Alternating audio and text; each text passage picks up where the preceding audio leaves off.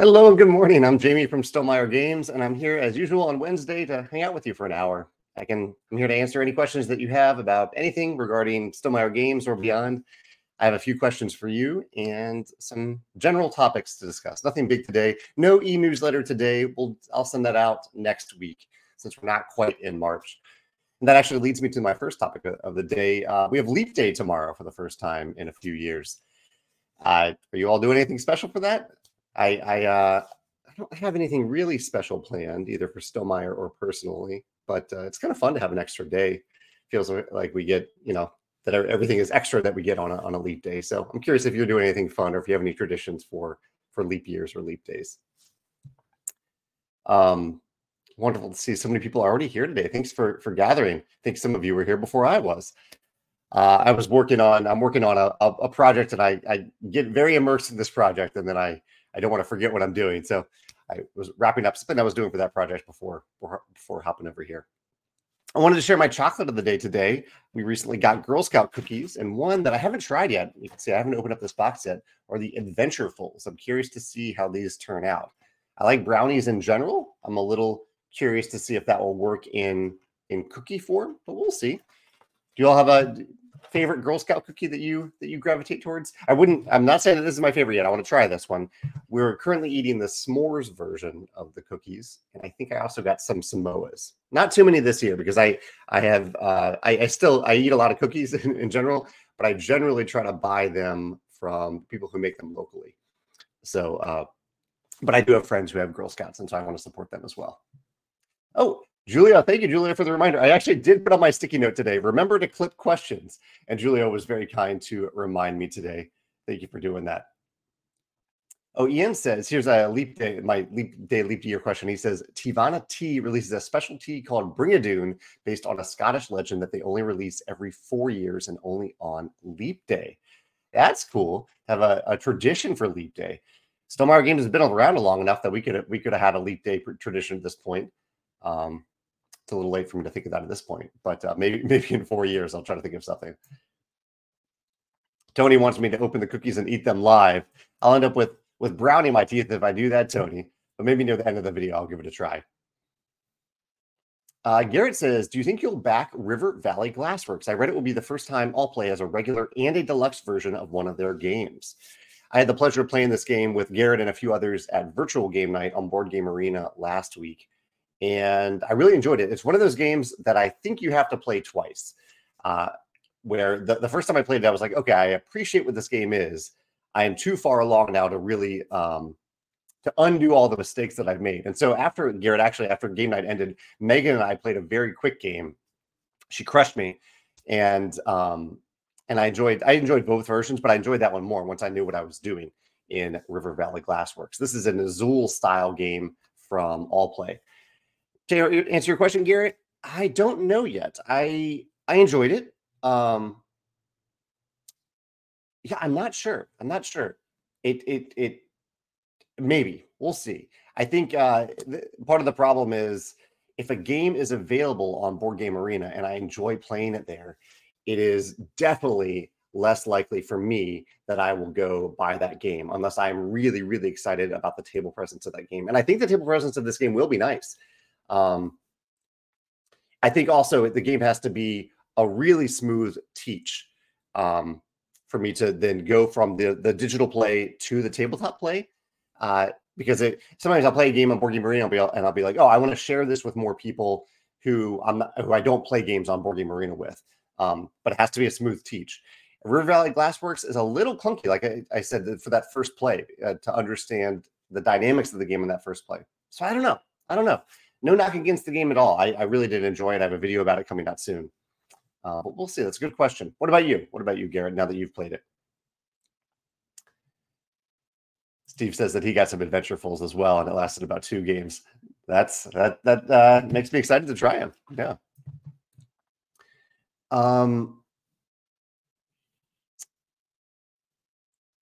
Let's see. Oh, yeah. Some people, Lou says that they don't get Girl Scout cookies over in England, I believe, but they have Lotus Biscoff cookies. Those sound good. I do love British treats.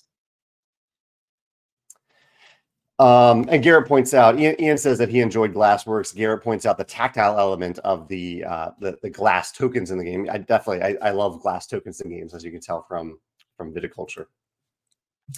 I have a couple questions for you today, but let me throw out a few just general things that have been going on with me. I played disc golf this past weekend. Beautiful weather in St. Louis.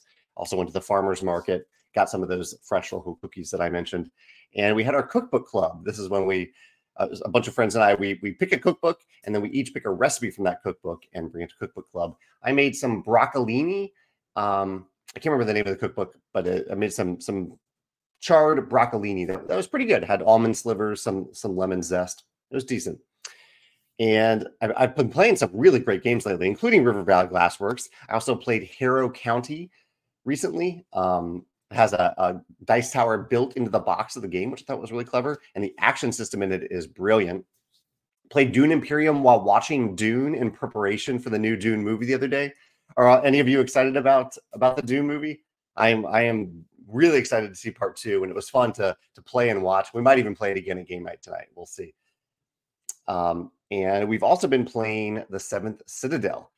We just started venturing into one of the campaigns last night, and after doing the introductory scenario, and I really like how the new campaign is set up. So it's basically broken into smaller chunks. So I had this book, and it gave us an objective, and we went and did that objective, and then we came back to the Citadel, and it said, okay, you can now continue on with the next objective. I don't always like games that are like, this is essentially an open world game that has an objective driven focus with a longer campaign broken into smaller scenarios. That isn't always my preference, but I really liked it here, and I'm excited. It made me excited to play the next scenario. What else did we play? I played Challengers on Board Game Arena recently. Oh, and Balatro. Balatro is a poker-like deck building digital rogue-like card game that a few people recommended to me, including Garrett here, my friend Pete, and a few others. And I have played it a few times now, and I think it's brilliant. I think it's really, really cool, really addictive, especially if you like poker, if you like deck building. Either of those two things, I think they mix really well in the game. And one of the things I really like about the game, if you've heard about it and you don't really know what it is, you're not playing a poker hand against anyone. You are just trying to create and play a few different great poker hands to get a bunch of points. And the points are what you are using to go on to the next level in the game, to continue playing, basically. And the really neat thing about the game is that you have a hand of 8 cards, and before you play your hand of those 8 cards, so you're picking a poker hand, so it's up to 5 cards that you're playing, you can actually discard cards out of your hand and redraw back up to 8 to hopefully improve the chances of making your hand even better. And each run that you have, so each challenge that you face, you have a limited number of discards, so a limited number of times you can do that, and a limited number of hands you can even play. So I think the default is 4. You have 4 hands to play to get a bunch of points. And I don't know, it's just a really, really unique challenge that I've really been enjoying. I highly recommend checking out Balatro if you like deck building or poker. Brenda says that comic writer Gail Simone asked tabletop gamers if there were any game publishers that people trust enough to buy their releases outright, and Stonemaier was probably the most common response. Oh, wow. I'm absolutely honored to hear that, Brenda. Thank you for sharing that. I saw Gail post about that. I saw a few people tag Stonemaier Games, but I didn't realize that we were mentioned all that often. And I appreciate the opportunity to have your trust. I don't expect anyone to buy all of our games. We make a lot of games, and we have more in the works. But I'm honored that anyone would even consider to at least even look into our games every time that we have a new release. There's certainly some publishers and designers like that for me. When I don't buy everything they make, but when they make something, I'm excited to learn more about it to see if it's a good fit for me. And I'm honored to be on that list. Let's see. Austin says, have I tried Dune Imperium Uprising? I have not, but I am hoping to try it soon. I've not played that yet. We were playing the original. We played with some of the expansion cards, but none of the expansion elements when Megan and I played the other night. Chad says there's a Star Wars cookbook. That actually is the next one we selected, Chad. We have Megan and I have multiple Star Wars cookbooks. Megan and I have one, and then the group has another one, and I think it's from that one that we're cooking for our next cookbook club. So I'm excited to try some Star Wars recipes. Jordan says he got his first disc golf match in the year up in Grand Rapids, Michigan, and busted out the Scythe putter. How did it go? Did it work out well for you? It's a pretty good putter. I use the Scythe disc more for like 150 to 200 foot shots. And I have a different. I use the Green Gully putter for a little closer, and then I have another putter, not a Stonemeyer putter, that I use for I don't know, 15 to 25 feet. Yeah. William says, during a leap year, everyone has to wait one more day for their birthday. However, my wife, whose birthday is March 1st, really feels the delay. So she finds fun celebrating her birthday for 2 days. Totally fair. I like that she gets to celebrate her birthday for 2 days there. It's a fun little trivia fact about you, William, about your wife. Garrett says, how many plays of Harrow County did you get in? We just played one game. I played one game with a friend who had backed a copy of Harrow County. Garrett says, I really enjoyed the new rules from game to game, particularly the bonuses for selecting certain actions, forcing you to make tougher choices. Yeah, there seemed to be a lot of variability. So it's an asymmetric mostly two-player game. I think there was a third faction, but I think it's mostly designed for 2 players. And there's asymmetry between the 2 of them. And then there's also a bunch of different characters. I think like 6 different characters per faction that would change up that special ability quite a bit. So asymmetry upon asymmetry in the game, I thought was really clever. But I only played once so far. Sanders says, I'll watch the first part, watch Dune Part 1, and he's going to the cinema for Part 2. A lot of people are saying they're going to see it and check it out. Timotep says, have I played Meteora? Really interesting game. No, I haven't even actually heard of that one. What makes it interesting to you? What are you loving about it? Greg is excited about his copy of Wormspan. Will be one of the featured games at Oklahoma Token Con coming up. Thank you, Greg, for teaching it there. I really appreciate that. That's wonderful. Oh, and Greg mentioned Play and Win as well. Yeah, I actually sent out the May and go up to June. I think I did May and June Play and Wins yesterday. So once a month, I go onto our Google Doc, our Play and Win Google Doc, for any convention that has a Play and Win section, and they fill out the Google Doc. I send them almost all of them. I would say 99% of them. I send at least one game, often between 2 and 4 games. And if you don't know what Play and Win is, the idea is that if you go to a game convention that has Play and Win, they have a library of games where they're either donated by publishers and or bought by the convention to serve their attendees. And you can check out the game to play, and then you write your name down or enter your name somehow associated with that play of the game. And then at the end of the convention, for everyone, names are drawn for every game, and someone wins those games. So, for example, if we donated Red Rising to Greg's convention, and you play Red Rising, and you like it enough that you actually write your name down. You don't always have to write your name down. And you might have your name drawn out of a hat at the end of the convention, a virtual hat or a real hat, and you might win that copy that you played. So it gives you a reason to try a bunch of different games at the convention that maybe you wouldn't have otherwise have tried, or that you're at least interested in, and you have a chance at winning them. And I particularly like conventions that do this, where each person can only win one game. There were some early instances at Geekway to the West where the same person won like 5 games because they played a lot of games and they happened to get lucky, and they've changed it since then, so you can only win one game. A few people are mentioning their love for Balatro. Corey says he's prototyping a new design for playtesting night tonight. I hope that goes well for you, Corey. I'm always nervous when I'm trying out a new prototype. Jeremy says, you mentioned Ryan Lockett last week. Ryan is the mastermind behind Red Raven Games. My most recent play of his is Sleeping Gods, Distant Skies. Jeremy says, are there any favorite games of his? We enjoy Rome. I do have Rome on the shelf. I enjoy Rome, and are looking forward to getting our copy of Creature Caravan. I'm looking forward to Creature Caravan too. Yeah, that's definitely on my list to get, or not to get. I already backed it on GameFound, but to receive. I like a lot of Ryan's games. Sleeping Gods is probably at the top of the list. Either one, I think both are very good. What's his non-campaign game? I really enjoyed the Near and Far campaign. That was one that we played all the way through. I'm trying to think of my favorite game of his that I play more than once, but I would say those are probably at the top of the list right now for me. Let's see. Julio says, do I use a rangefinder when I play disc golf? I don't use a rangefinder, but a few friends have them. Yeah, I don't use it personally though. Ian says, One of his coworkers got her copy of Wormspan in last night. She bought it quickly after I told her about it. The dragon theme hooked her.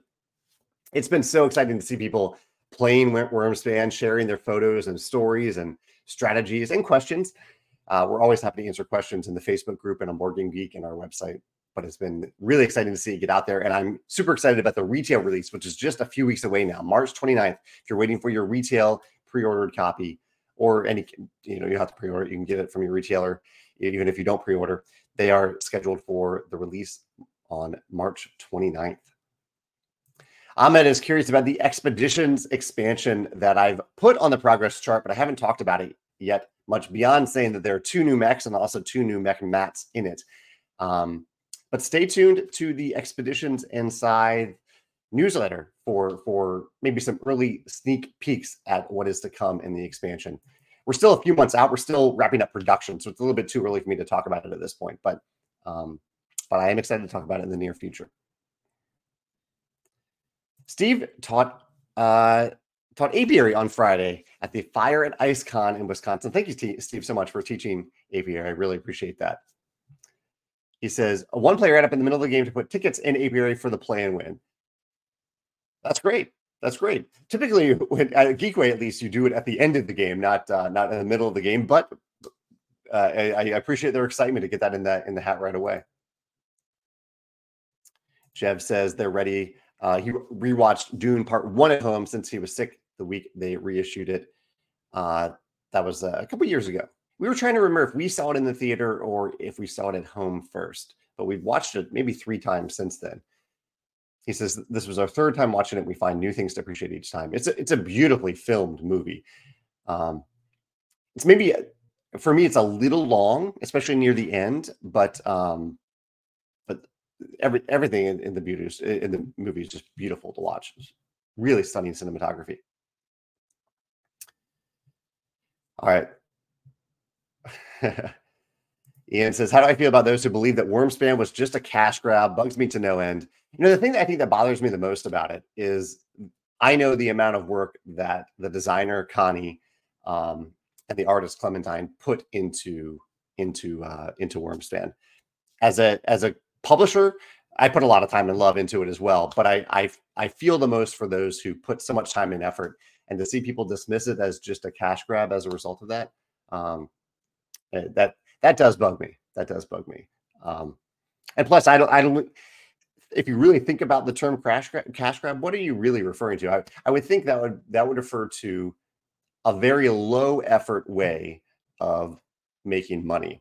But beyond that, any company that is selling something, they're trying to sell it sustainably and hopefully make a profit and have revenue off of that product. That there is cash involved in it, but for most products take an immense amount of time and resources and effort and love. And when I know how much Connie and Clementine put into it, it's disappointing to see people dismiss it as that. And hopefully they give it a chance to actually play it and they can see what it's really about and how much time and effort was put into it. Jordan says, what's my go-to brand for disc golf discs?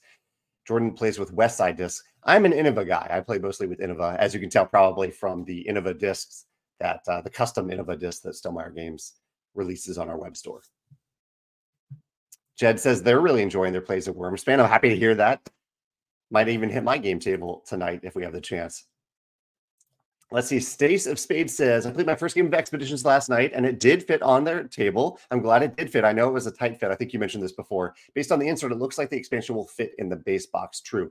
Yes, absolutely. Yeah, we designed the expansion or the insert for Expeditions to fit potential expansion content. I didn't design anything before releasing the core game, but I figured I wanted to leave it a little extra room for new mechs if we added a couple more mechs, both in terms of the height of the mech mats and space for the mech miniatures themselves.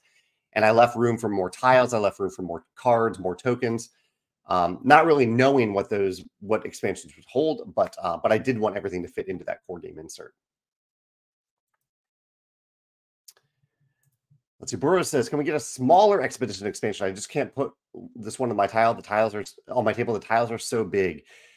It takes up around 3 feet by 3 feet, which I think is a reasonable amount of table space for a game to take up. and that includes different configurations of the mech mats. But a smaller expansion, a smaller version doesn't work if that's what you're asking for, smaller tiles, because the cards have to fit between the tiles. The cards being within the tiles is a core function of the game, and the cards definitely can't get any smaller. So everything is built around that.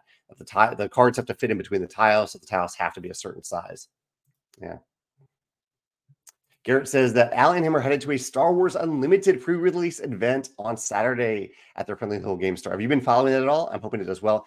I did pre-order a starter pack so I can play it. I'm approaching it not as a collectible card game or trading card game, but just as a game that I hope I will enjoy using just the starter elements in it. So I'm very curious about it. It has a very high bar to reach to beat the Star Wars deck building game for me, but we'll see. Maybe it'll reach that bar. It's just a pretty high bar there because I love that game so much. But I hope you two really enjoy it, and I'm looking forward to trying it myself. Benjamin says, will there be a campaign expansion like Rise of Fenris? We'll have to see. I want to see how the reception is to the expansion for the first expansion for Expeditions, which is not a campaign expansion. And if it seems like this is a game where people do want maybe a trilogy of expansions like Scythe, then we might pursue one of them being a campaign expansion. But we'll see. I think Scythe definitely got, at this point in Scythe's life cycle compared to Expeditions, Scythe was beloved and getting to tables a lot. Expeditions has not seemed to scratch that itch in the same way that I hoped it would. So it may not have 3 expansions in it, but we at least are doing one of them, and that one is not a campaign expansion. Shane says he played Wormspan 2-player for the first time last night. After 2 solo plays, he can confirm it's a hit. He loved the new mechanisms. The artwork is gorgeous. Great job. Thank you, Shane, for saying that.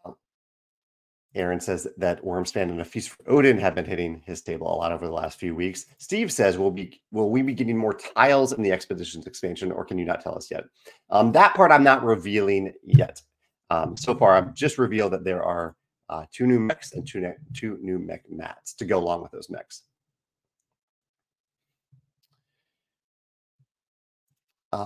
Yoa says, what are your thoughts on living card games, LCGs? Do you play any of them? I have a video about this if you want to check it out, where I go into details about my thoughts on living card games. And do I play any of them? I have not gotten immersed in any living card games. I'm happy for CCGs and LCGs, collectible card games and living card games. I like to play them just as games, not as things to get deeply immersed into. So I'm probably missing out on something there, missing on part of the core experience of deck construction and all that. But for me, I think that deck construction element is the thing that maybe holds me back, because when I sit down to play a game, I want my experience with the game to start at that moment instead of having construction that has to happen in advance or that could happen in advance. I know there are games that avoid this a little bit by, like Marvel Champions. You can just shuffle together a few different types of cards as you're setting up the game rather than doing that in advance. But I think the thing so I started out at designing Expeditions years ago with the intent of it possibly being a living card game.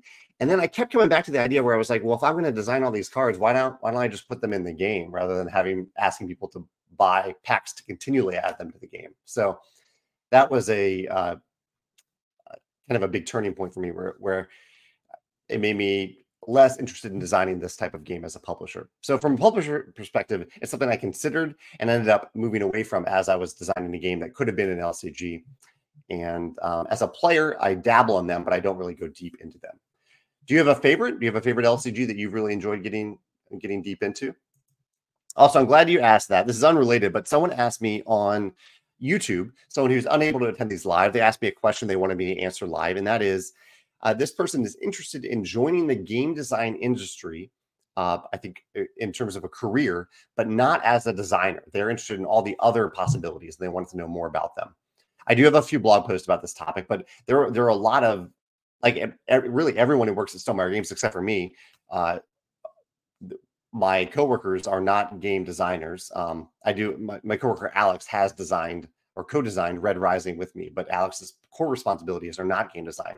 Alex handles distribution. He works with localization partners. He handles logistics, and he does kind of does organizational management with our fellow coworkers. Susanna works on retail relationships and localization partners. Joe does customer service and communications and fulfillment center work. Dave does customer service. He works with conventions. And he also does accounts receivable. And we outsource to accountants and lawyers and freight shipping companies. There's also, I'm segueing a little bit there, but we also have Erica works for us. Erica handles our e-commerce elements of Stonemaier Games. Alan, my co-founder, he handles submissions and he takes care of human resources and healthcare. Dave H is our webmaster. He does web development, web design. Christine is our creative designer. She primarily does graphic design for us, but she also handles kind of the creative visual side of things at Stonemaier Games. And then we have Shannon doesn't work for us. Shannon works for Panda, but Shannon works on the publishing, the manufacturing side of things. So Shannon is our project manager at Panda. Morton also works closely with us and his whole Automa factory. They actually do game design, but specifically solo game design. I'm listing off all these to show you the many different types of people who can work for even a small game company like Stonemaier Games, or maybe we'll say medium size. I don't know if I can say small at this point, but medium sized game company. And none of their roles are game design. That's part of my role at Stonemaier Games. Maybe 10% of my job is game design. Then I do development, marketing, outreach, many other things that go into running the business. But yeah, I'm just listing jobs to you to show you like the vast range of things that are involved in running a game company. And part of your question was also, I think, how to start to get into that. And I think really the number one way I think to start to get involved in the game industry on some professional level is to volunteer. And I'm not asking anyone to give away their expertise for free, but I think to get in your foot in the door, volunteering is a great way to do it, and really just showing up and being visible and being helpful. So like at Stonemaier Games, we have our ambassador program that anyone can apply for and sign up for, and it's kind of a formal way to say I want to help with proofreading, or I want to help with playtesting or moderation. But some of those things you can do even without signing up formally. You can just show up on a company's Facebook group or Facebook page, a publisher that you really admire and that you appreciate, and start to answer rules questions and being welcoming to people. And I think that can be a great way to get your foot in the door and get the publisher to notice you. So if the day does come that the publisher has a job and you apply for it, then you can say, oh yeah, I've been helping out, and you probably recognize my name because I've been helping out in this way for quite some time. So I think that is maybe the number one, or at least the first step method of getting involved with a game company. And I would say in 95% of the cases, it's not going to turn into anything. Game publishers are very small. Even Stonemaier Games, we have, a decent amount of revenue coming in every year. We have 7 employees, and a lot of people that we outsource different specific jobs to, including art. I didn't mention art earlier, but art is a huge part of it. But yeah, those are a lot of the different jobs involved in the game industry. Most people will not end up working full time for a board game publisher, but you might have a side source of income from it, and you might just have fun with it, which I think is great too. So I am happy to talk about more of that too, more about this topic if anyone has any follow-up questions about it. Let's see. Tino says, I just wanted to say thank you so much for the masterpiece that is Tapestry. I'm honored that you say that, Tino. Him and his siblings have been playing the game almost daily. That's awesome. Any plans for more Tapestry in the future? I actually think that we've reached the end of Tapestry. There are 41 different civilizations in the game, tons of Tapestry cards, tech cards, capital cities across the 3 expansions and the recent revised Civ pack. So I think we've reached the end of it. I think, and honestly, I say I think, right? I kind of know that we've reached the end of it because we officially collaborated with Folded Space to make an insert that fits all the content from the game in the original box for the game. And so we wouldn't want to add more now that doesn't fit into that insert. So hopefully you can get plenty of replay value out of what we've already made for Tapestry, and that you enjoy the 3 expansions and the revised Civ pack. Yeah. Thank you so much. I'm so glad that you're enjoying it. Corey says, did you watch Deal or No Deal Island? We're Survivor fans. It's a lot of fun. I am a big Survivor fan. I haven't really watched much Deal or No Deal, but I'll have to check it out. It sounds fun. I like island style shows. What is the hook behind it? Is it just Deal or No Deal on an island? What makes it? What's the hook to it? Ray says, okay, this is an interesting solution there, Ray. Regarding the size of the tiles, one solution I've seen people do is put little card stands in expeditions that hold the cards upright and then use smaller hexes. Okay, I can see that. I can see them blocking a little content, but you're right. That is a way to allow for smaller tiles and more efficient use of table space. That's clever, Ray. I like that. Oh, Jeremy tried the Wormspan 6-player flock mode, unofficial flock mode that I mentioned recently, where if you have an extra play mat and some spare cubes, you can try to play Wormspan. I was able to do it, Jeremy, in particular, because I have two card display boards, but really you don't need another display board. You can just simulate that on the table just by putting another set of cards on the table for the second group. This is a version, it uses kind of the Wingspan flock mode where there's always 2 players going simultaneously, and you have 2 pods of 3 players. You can rotate those pods or just keep those pods the same throughout the game. Tony says, the Carnegie Science Center here in Pittsburgh is running an exhibit about a future Mars settlement called Mars, the Next Giant Leap. In the display, they show a Mars living area, and within it, there are 2 board games, Terraforming Mars and Wingspan. That's awesome. Terraforming Mars certainly makes sense there. I'm honored that they put Wingspan in there as well. Shane says, are there new metal mechs with Expeditions? Yes, we actually have 2 versions of the Expeditions expansion, one with the plastic mechs, one with the metal mechs. Yeah. Aaron says, out of curiosity, design question here, when you're designing, do you ever have that little voice that tells you your mechanisms and are too simple and thus boring? If so, how do you deal with such an insecurity? Oh, absolutely. I mean, I have many different insecurities about my game designs, especially during the playtesting process. Boring is one of the words that I wonder about. Too simple, too boring, too complex, too unintuitive, too uninspired.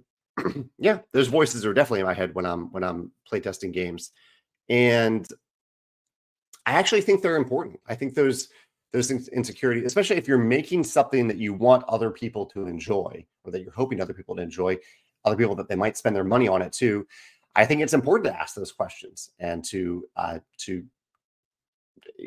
be your own check and balance, or be one of your own checks and balances to make sure that you are making something that is special, that is unique, that stands out, that is interesting and compelling. So I use those as motivation to make the game, hopefully, or the expansion, as good as it can be. Yeah. Julie says, how much do you think game theme influences expectations people have about a game's weight? Oh, that's interesting, Julie. When you hear about a theme for a game, like if it's a game about cute little critters, are you going to think automatically, oh, it must be a lighter game versus a game about Mars? And then you think, okay, it must be a heavier game. I think that certainly plays into it. It must play into it a little bit, even subconsciously. And I think sometimes that probably means, as a publisher, if I publish a game that has those cute critters, but it is a really complex, heavy game, that I need to clearly communicate that in the marketing of the game, and vice versa. If it's a game, if it has a theme that people traditionally associate with really heavy games, but it's a lighter game, I need to clearly communicate that in the marketing as well. I'll mention one of my questions of the day here. And this actually kind of came up last week a little bit, but I wanted to hear your thoughts. Think about your shelf of games, picture it, look over at it if you have it. What is your favorite game that you haven't played in at least a year? So a game that you truly love, and yet you have not played it in at least a year, and maybe why? Why do you think that is? So yeah, what is your favorite game that you own that you haven't actually played in quite a long time? Let me know what your answer is in the comments here. I have one other question that I'll ask after a few more. Actually, I have a couple more questions today. I'll wait. I'll pause a little bit to answer your questions. I'll come back to it. Corey has been enjoying some quick, smaller games, including Ramen. I like the name of that game. Stool Pigeon hit the table last night as well. I'll have to try those out, Corey. Julio says, I enjoyed your Sunday video this week. Was it a learning experience for you as the designer of Expeditions to hear deep strategy from another person? Did he get the gears turning for the expansion? I wouldn't say gears turning for the expansion. It was more interesting to hear someone talk about strategy. It made me want to play Expeditions and use some of those strategies that James mentioned. This was a video about deep strategy tips for Expeditions and Apiary. And someone named James from a YouTube channel called Spiderforge joined me to talk about deep strategy tips for these games. I'm often thinking about games in the context of how can I teach someone this game? How can I onboard them into the strategy, but not necessarily going deep into the strategy for that game? And James is someone who thinks about this for a variety of games. So it was really, really interesting to hear his thoughts on Expeditions and Apiary, not really from a design perspective at all, but more so from I am getting excited to play these games using these strategies that I hadn't thought of that James mentioned. What else have I written about recently? So that was the video on Sunday. On Monday, I wrote about interactive gift guides and anonymous gift scouting. And then I had a guest post from Sam, who has Everstone on Kickstarter right now, called The First 48 Hours, 5 Takeaways. That was last Thursday's post. So Yoa asked about CCGs and LCGs earlier, living card games, collectible card games. And he says, I loved Magic. Magic is the only collectible card game that I've also gotten into. And I only play it via drafts now. I'll get together with friends for a draft sometimes when a new set comes out. Not every set, but some sets. He says he played that when he was younger. Nowadays, LCGs seem more sustainable money-wise. And so I just got Arkham Horror LCG and plan on playing it solo before teaching his friends for co-op. Awesome. I hope you have a good time with it. Yeah, I could definitely see it being more cost-effective to approach LCGs rather than CCGs. Nate says, has Alan ever done game design? So Alan is credited as a co-designer on Euphoria and on Viticulture. And not to discredit him in any way, but Alan, his main involvement with those games was as a lead playtester. So we would get together to the playtest, we would bounce a lot of ideas off each other, and then I would go and I would actually implement those ideas and craft the game. So he was the most involved from a design perspective through those playtest sessions. Many for Viticulture, many for Euphoria as well. And then he is still involved in the playtesting process for any game, but not as involved as he was for those two games. Alan has also dabbled in game design independent of from like the actual design perspective, where you're actually doing the work to create the game. And I think he found that he didn't enjoy that as much. He enjoyed the playtesting role and giving feedback role and brainstorming role a lot more.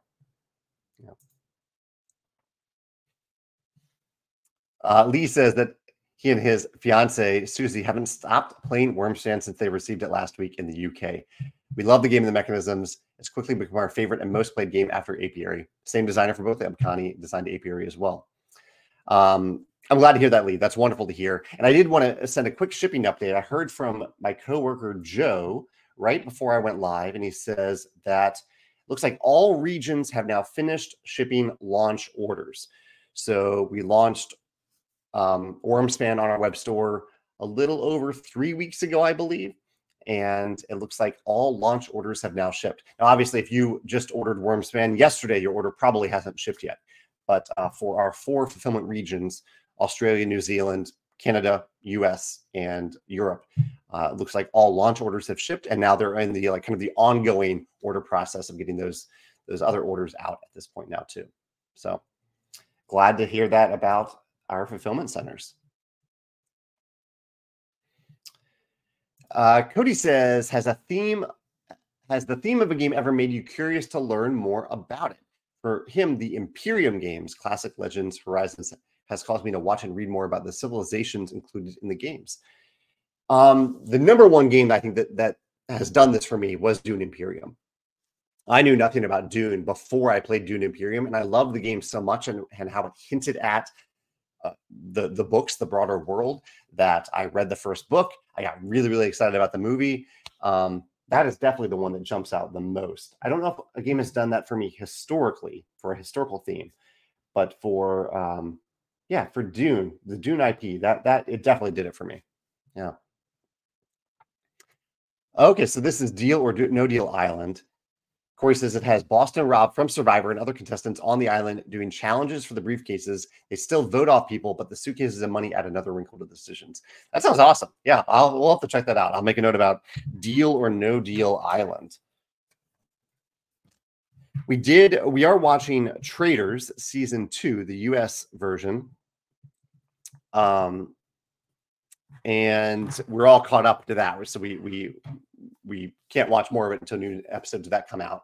We're also watching our nighttime show. Our other nighttime show is Bodies. We're enjoying, well, I would say enjoying. Yes, it is a bit of a gruesome show. This Bodies show on Netflix, but it's really well done. It has me definitely intrigued about what is to come in the future. And then our lunchtime show right now is Abbott Elementary. We got through, what was our previous lunchtime show? We usually watch like a 20-minute show at lunch. I'm forgetting the previous one, but we're enjoying Abbott Elementary right now. Chad says, what mascot should a new St. Louis pro sports team use? I think it depends on the team. Yeah, I would use the arch in some way. I think the arch is a good, iconic. That's what people associate with St. Louis. So I like using the arch for mascots. Archie, maybe Archie the Arch mascot. Yoba says, how does art work in Stonemaier games? Is it in-house only? Have you ever approached Ian O'Toole to make art for one of your games? So we don't have any in-house artists for Stonemaier games. We always outsource contract art from other artists.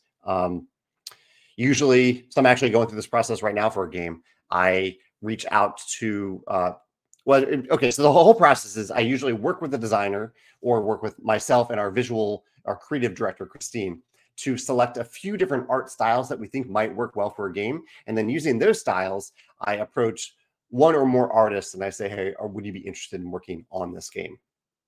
And I let them know what the components we think are going to be in the game, how many of those components there are, what the timeline is, how much we're willing to pay for it, and I see if they're interested. And one of the key test of this is I want to see how quickly they respond. I want to, especially if it's someone that I haven't worked with before, I want to see if they communicate clearly and effectively and quickly. And I'm thinking about this right now because 2 days ago, I approached an artist about a major new project that we need an artist for, and we really like this person's art. But this person has not emailed me back yet. And so there's I will move on if I don't hear back from this person today, unless they email me and say that they were out of the office for a week or something like that. So that is a key point in contact. And then I just work with the artist on an ongoing basis after that to create the art for the game. Yeah. As for Ian O'Toole, I have talked to Ian about doing art for one of our games. I ended up going with a different artist for this particular game that we chose to work with, but I do hope to work with him someday for sure. I have actually a little project in mind for him that I'd love to work with him on if he's available for it.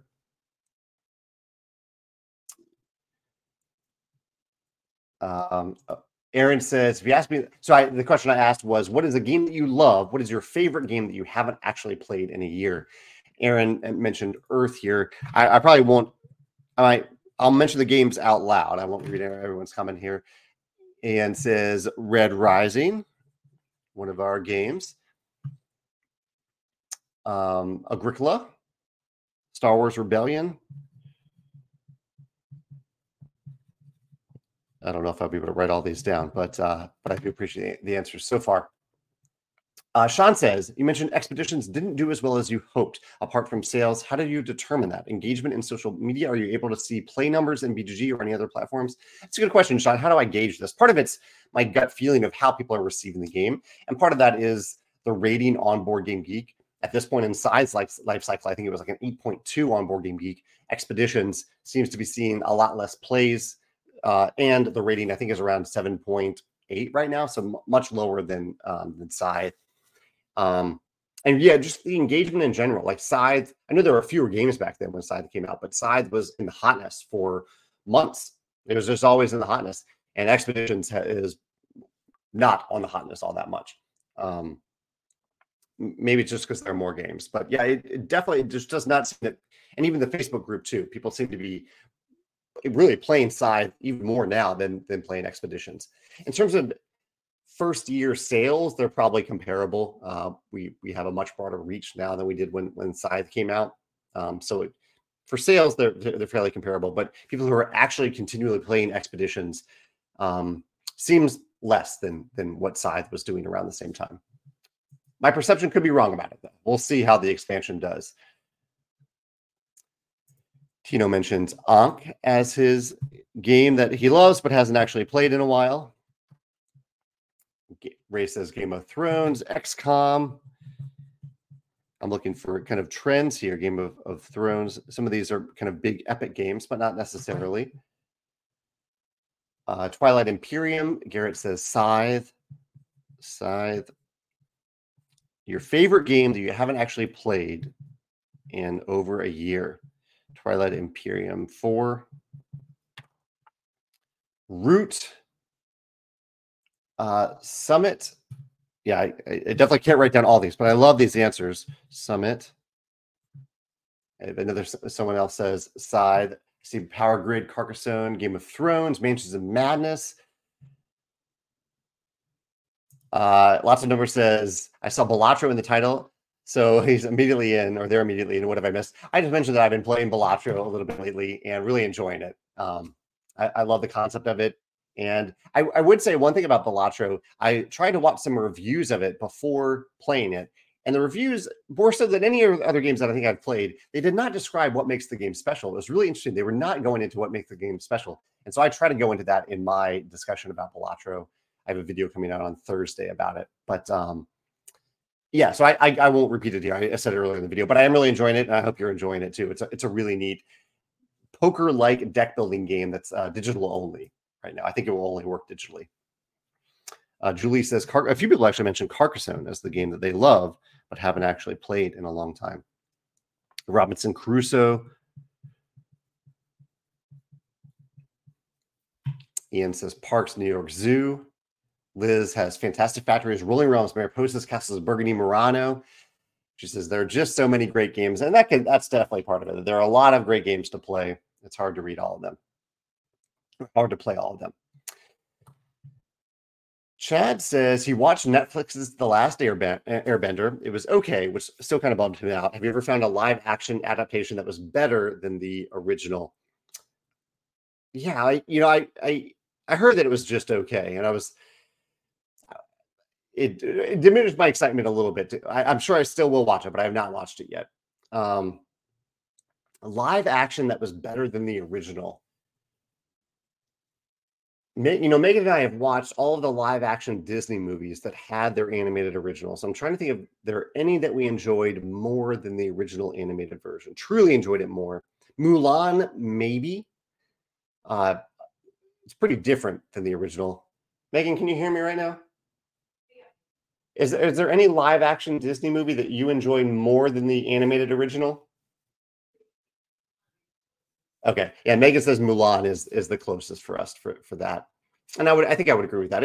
Mulan is pretty visually beautiful. I'd say stunning, really, in the film version. I'm trying to think of any TV shows like that, but there aren't as many TV shows examples, I don't think.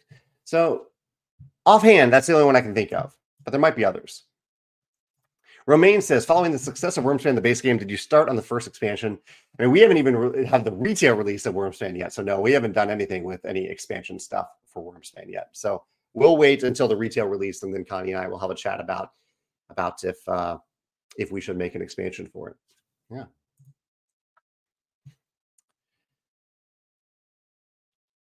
William mentions Pandemic is his favorite game that he hasn't played in a long time. Too soon triggering for the pandemic, the COVID pandemic. I can definitely see that. Someone else. So multiple people, I've seen 3 people mention Root so far. I can definitely see that. Lots of answers here. Yova says, do I have any Grail games? Games are specific editions of games that I would love to own, but don't own. I don't think I have any games like that. That isn't to say there aren't games. There are many games that I haven't played that I want to play, but owning games isn't particularly important to me. I just want to be able to, I want to have access to them. I want to play games. So no, I don't think I do have any like truly Grail games. I had a nice like wooden chess set when I was a kid, and I lost or I gave away. I don't know what happened to that specific chess set. And just for nostalgia, I would love to have that specific chess set back. But then again, I don't really get chess to the table all that often, and we have a fun like Mario version of it somewhere. I think we still have that. Maybe it's gone. But we had one that I enjoyed, so I don't really need that specific chess set. But I don't think I do. Yeah. Let me ask. I do see some other questions here. Let me pose. Well, do I want to hold this back? Yeah, I have other questions. I have two other questions. I'll throw them out there. If you want to answer them now or in the comments, feel free to do so, and then I'll answer your questions for the rest of the video. So the first is about Balatro, actually. So Balatro is a roguelike deck building poker style game. Roguelike means that it has like a series of challenges that you're facing, and you're trying to get farther and farther and farther along. I haven't beat it yet, so maybe there is a boss at the end. I'm assuming there's like a final boss, or maybe you just keep on going as long as you can possibly go. And in tabletop games, it seems like there are very few games that use this format where you're just trying to get like a little farther, a little farther. Really the only game I can think of that does this, and I'm sure there are others, but the only one I can think of is Dwarf Romantic. So Dwarf Romantic, you're trying to just score as many points as possible, and then you play again and try to get a little bit further and score a few more points. But this roguelike genre is very popular in digital games, especially digital deck building games. But it hasn't seemed to carry over into the tabletop space. And I'm curious why. Why do you think roguelikes work so well for digital play, but not necessarily for tabletop play?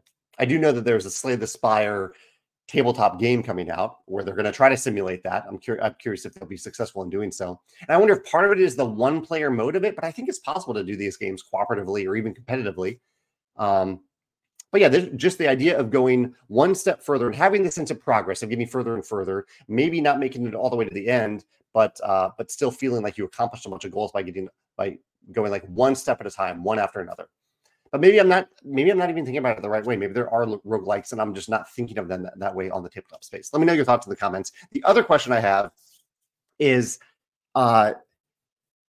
if you could give one piece of advice to the internet, to people who engage in online communities on the internet, especially we'll make this in tabletop games, in the online gaming community, for the way that people engage in those gaming communities in a way that you think could make the gaming community better and more welcoming and just more robust, just better in general. One piece of advice in terms of how people interact with the gaming community, what would that advice be? It can be a don't do this or do more of this. It can be either one or anything in that spectrum.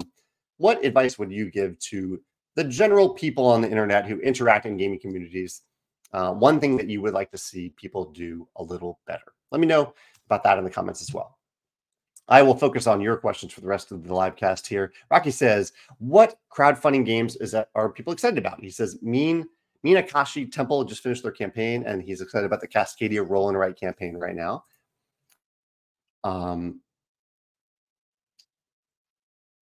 Let's see. Aaron says he doesn't want to be negative, but I don't see a way a live action remake of an animated show can be better. Animation is so expressive, and I find it gets squashed in transition to live action. I think that does make it difficult. I think sometimes there are, despite the beauty of the animation, sometimes the plot of animated shows or TV shows or movies could be improved. And so I think a live action version is an opportunity to revisit some of those elements that could need a little improvement. For example, in Aladdin, in the original animated Aladdin movie, Princess Jasmine is given very little to do other than just be a princess. But in the live action version, she has an active role in her own fate and in the fate of the empire and the fate of the people around her. And I think her role is much better created and shown in the live action version of the movie. So that isn't. They could have done like a remake of the animated version and still done that. But that I think that it is an opportunity to improve certain aspects of the game. Cinderella, Garrett mentioned Cinderella. I did think Cinderella was pretty well done. I agree.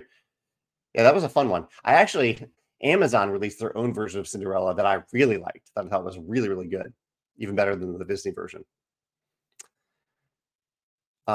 Your inner child says, do I have a list of games that I want to be taught at Geekware that I want to play at the first time for Geekway? I do. I usually post that week on my personal blog about a week or two before Geekway.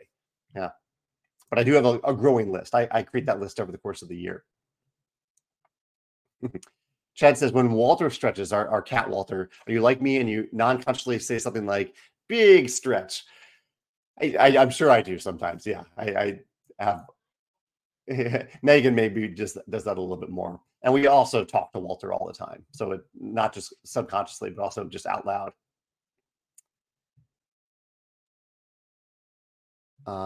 Steve says that Mini Rogue does well for a roguelike game. It's a 1 or 2 player game. And this actually mentions, it reminds me that One Deck Dungeon is a little bit like a roguelike game on the tabletop. Maybe I should do a list about roguelikes. I'll make a note here. Tabletop roguelikes. Thoughts about them. Roguelikes. So you mentioned Mini Rogue. I mentioned Dwarf Romantic. And One Deck Dungeon.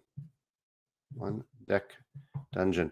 And actually, Expeditions was heavily inspired by Slay the Spire. I try to kind of capture that roguelike element of it, but I really struggled with the design. I struggled with a way to capture that roguelike feel in a tabletop game while designing Expeditions.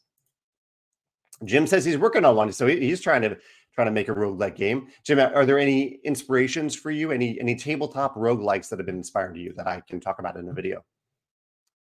Yoa says, to me, the most interesting thing about roguelikes is the procedural generation that allows you to keep replaying the game while keeping it fresh. I totally agree with that. I think tabletop games can do that pretty well, though. Tabletop games, they shuffle a deck of cards. You have procedural generation there. You have plenty of games with exploration where the tiles come out in a different order or a different manner. So I think that fits really well. I guess you're saying that true procedural is that it isn't just random. It's slightly informed by decisions the player is making too.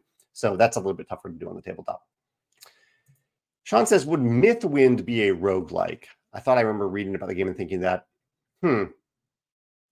maybe. I would put it more in like the Stardew Valley genre. Cozy game, cozy kind of grindy game. I don't know if I'd call it a roguelike, though. Okay. Oh, Corey said, okay, this is good advice for the internet. Don't try to be the smartest person in the room. That's great advice, Corey. That's something that I could learn from. Don't try to be the smartest. I got to write that down. Try to be the smartest person in the room. Or even just like being caught up in like being right isn't always actually helpful to anyone. Yeah.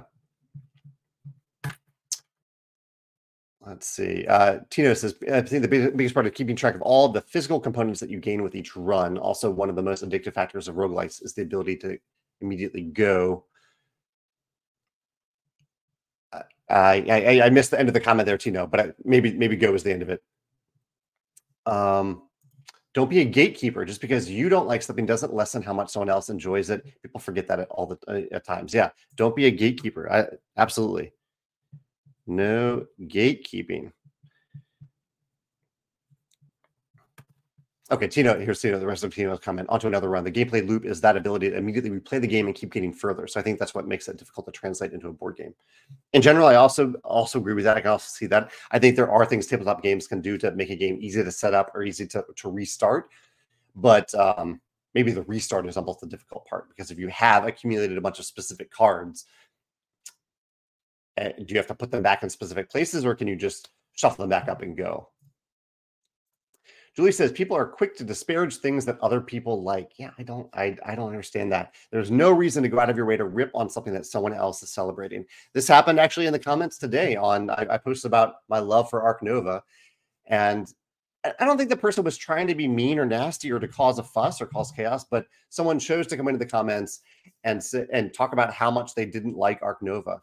And I was like, this isn't the place for that. Like, if you really want to do that, if you want to spend your precious time and energy talking about how you don't like a game, start a new thread about that. But don't go into someone's thread who is talking about how excited they are about Ark Nova and the expansion, and talk about it there. Like, that isn't the place for it. There's no need for it there. I totally agree, Julie. Chad says, in cockroach poker, the goal is to make someone lose. It's so different and interesting. Do you ever consider new mechanisms for the end of the game rather than during the game? New mechanisms for the end of the game or during the game. I mean, I do think about end game conditions a lot. So yeah, I think to a certain extent, yeah, I do think all the time about how I want a game to end and how I think a game can build to a great climax, really. Joe says, any plans for lighter, less than 2.5 in the weight scale Stonemaier games in the future? I would say a lot of our games hover around that 2.5. We generally focus on event games that are kind of the meat of a game night that are at least 45 minutes, but that doesn't mean they necessarily have to be heavy. Libertalia, Red Rising, Rolling Realms, Between Two Castles, Between Two Cities, those aren't particularly heavy games. My Little Scythe, I think, is probably below that 2.5 as well. So I would say we probably do have games that are like right around there for sure, including the games that we already have. Joa says that in some sense, Sleeping Gods and Seventh Continent, where there are more events that most players will experience, are close to reaching the property of roguelikes. I'm trying to think, would I consider Sleeping Gods a roguelike? In some ways, yeah, an open world roguelike. I guess for roguelikes, I do think of them as being like just trying to get like a little bit further than the previous time you played. And that I wouldn't necessarily correlate that to Sleeping Gods. Yeah, but I think you're onto something there for sure. Didi says, internet advice, never LOL or even react passively to awkward or inappropriate posts. Yeah, that makes sense to me. Yeah, that's something I don't even really think to do, but yeah, I have seen people do that. Cody says, do you think a live action version of a Hayao Miyazaki movie could work? That would be very difficult, I think. His movies are so distinctly animated that I think that would be pretty darn difficult. I'd love to see it once to see if it works, but I would have my doubts that could work out pretty well. Ian says, you are so organized. What's your secret? I actually don't think I'm all that organized. I use I have sticky notes all over my desk. I have multiple list apps that I use. Well, I have like 4 different types of list apps, but the lists help. So having lists in some form, I think help to keep me organized. Yoa says, check out Chronicles of Stampadia. It's a print and play roguelike, and the creator has given at least one talk about it. Okay, awesome. Yeah. Chronicles of Stampadia. And that actually reminds me, there is a word, like a letter or word themed game that is inspired by roguelikes. What is the name of it? It is Cody says, am I saying roguelike or roguelite? I think hopefully I'm using the term correctly. I'm saying roguelike. Should I be saying roguelite? I'm talking about Slay the Spire. Slay the Spire is let's see what Google thinks. Slay the Spire roguelike or roguelike? Slay the Spire is a unique roguelite game. Okay, I am saying the wrong word then. Roguelite. Not roguelike. I'm sorry about that. That shows how much I know about video games. Roguelite. Not roguelike. But anyway, this is a word themed game. I'll just write down letter word that is all about creating words to defeat a series of enemies. I think is a roguelite game. Let's see. I'm a little over time here, so I'm just going to scroll real quickly here to see if there's anything else.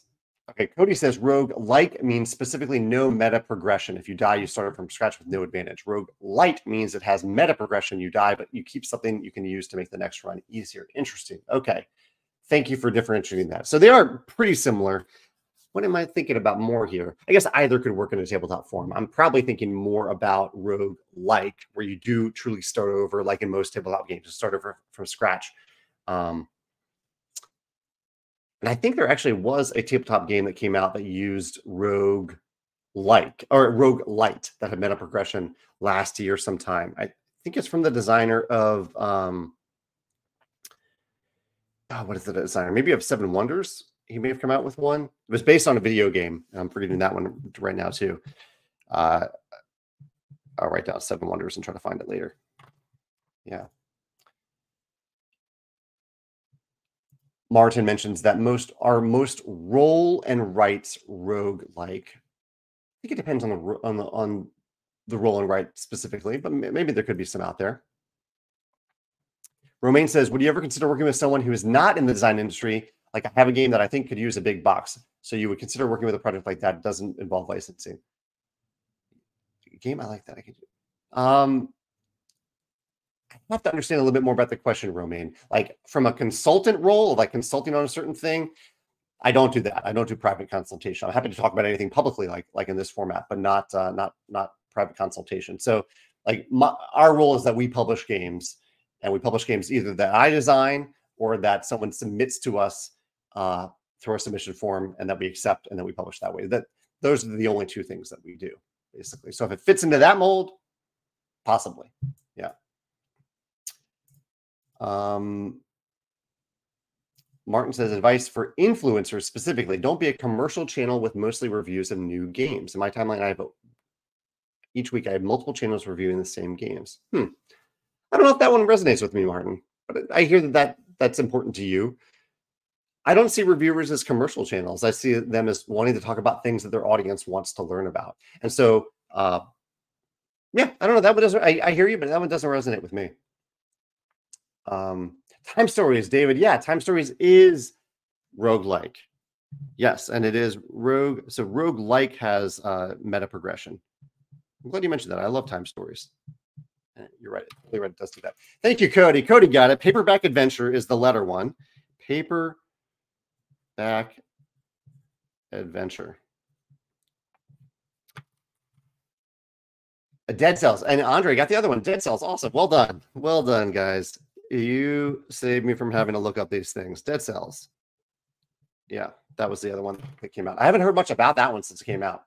And Susanna, thank you, Susanna. Paperback Adventures. That's right. Yeah. Okay. I think we're. Romaine says Shadow of the Bat. It's in 4 boxes. Huh. Yeah, I'll have to look into Shadow of the Bat. And lots. We'll say lots of numbers can have the last say here. Balatro has ideas that may not be recognized at once. What I felt the most is the sense of predictable but actual unpredictable results of hands that you play. Yeah, that was part of the fun for me, that you play a hand and you don't really know how many points you're getting from it. You know it's good, but you don't know how many points you're getting from that hand until you actually see how it scores. All right, I think we're a little over time today, but I was loving having this discussion with you. Thank you for all of your answers, your questions. This was a great way to spend my hour, and hopefully a good way to spend some of your time as well. If you catch this video in the future, feel free to comment on the YouTube comments version of it and let me know your thoughts on any of these questions. I'd love to hear from you there. Have a great Wednesday, and I'll see you next Wednesday for e-newsletter day. Take care. Bye. Oh, and have fun Leap Day tomorrow. Have a great Leap Day.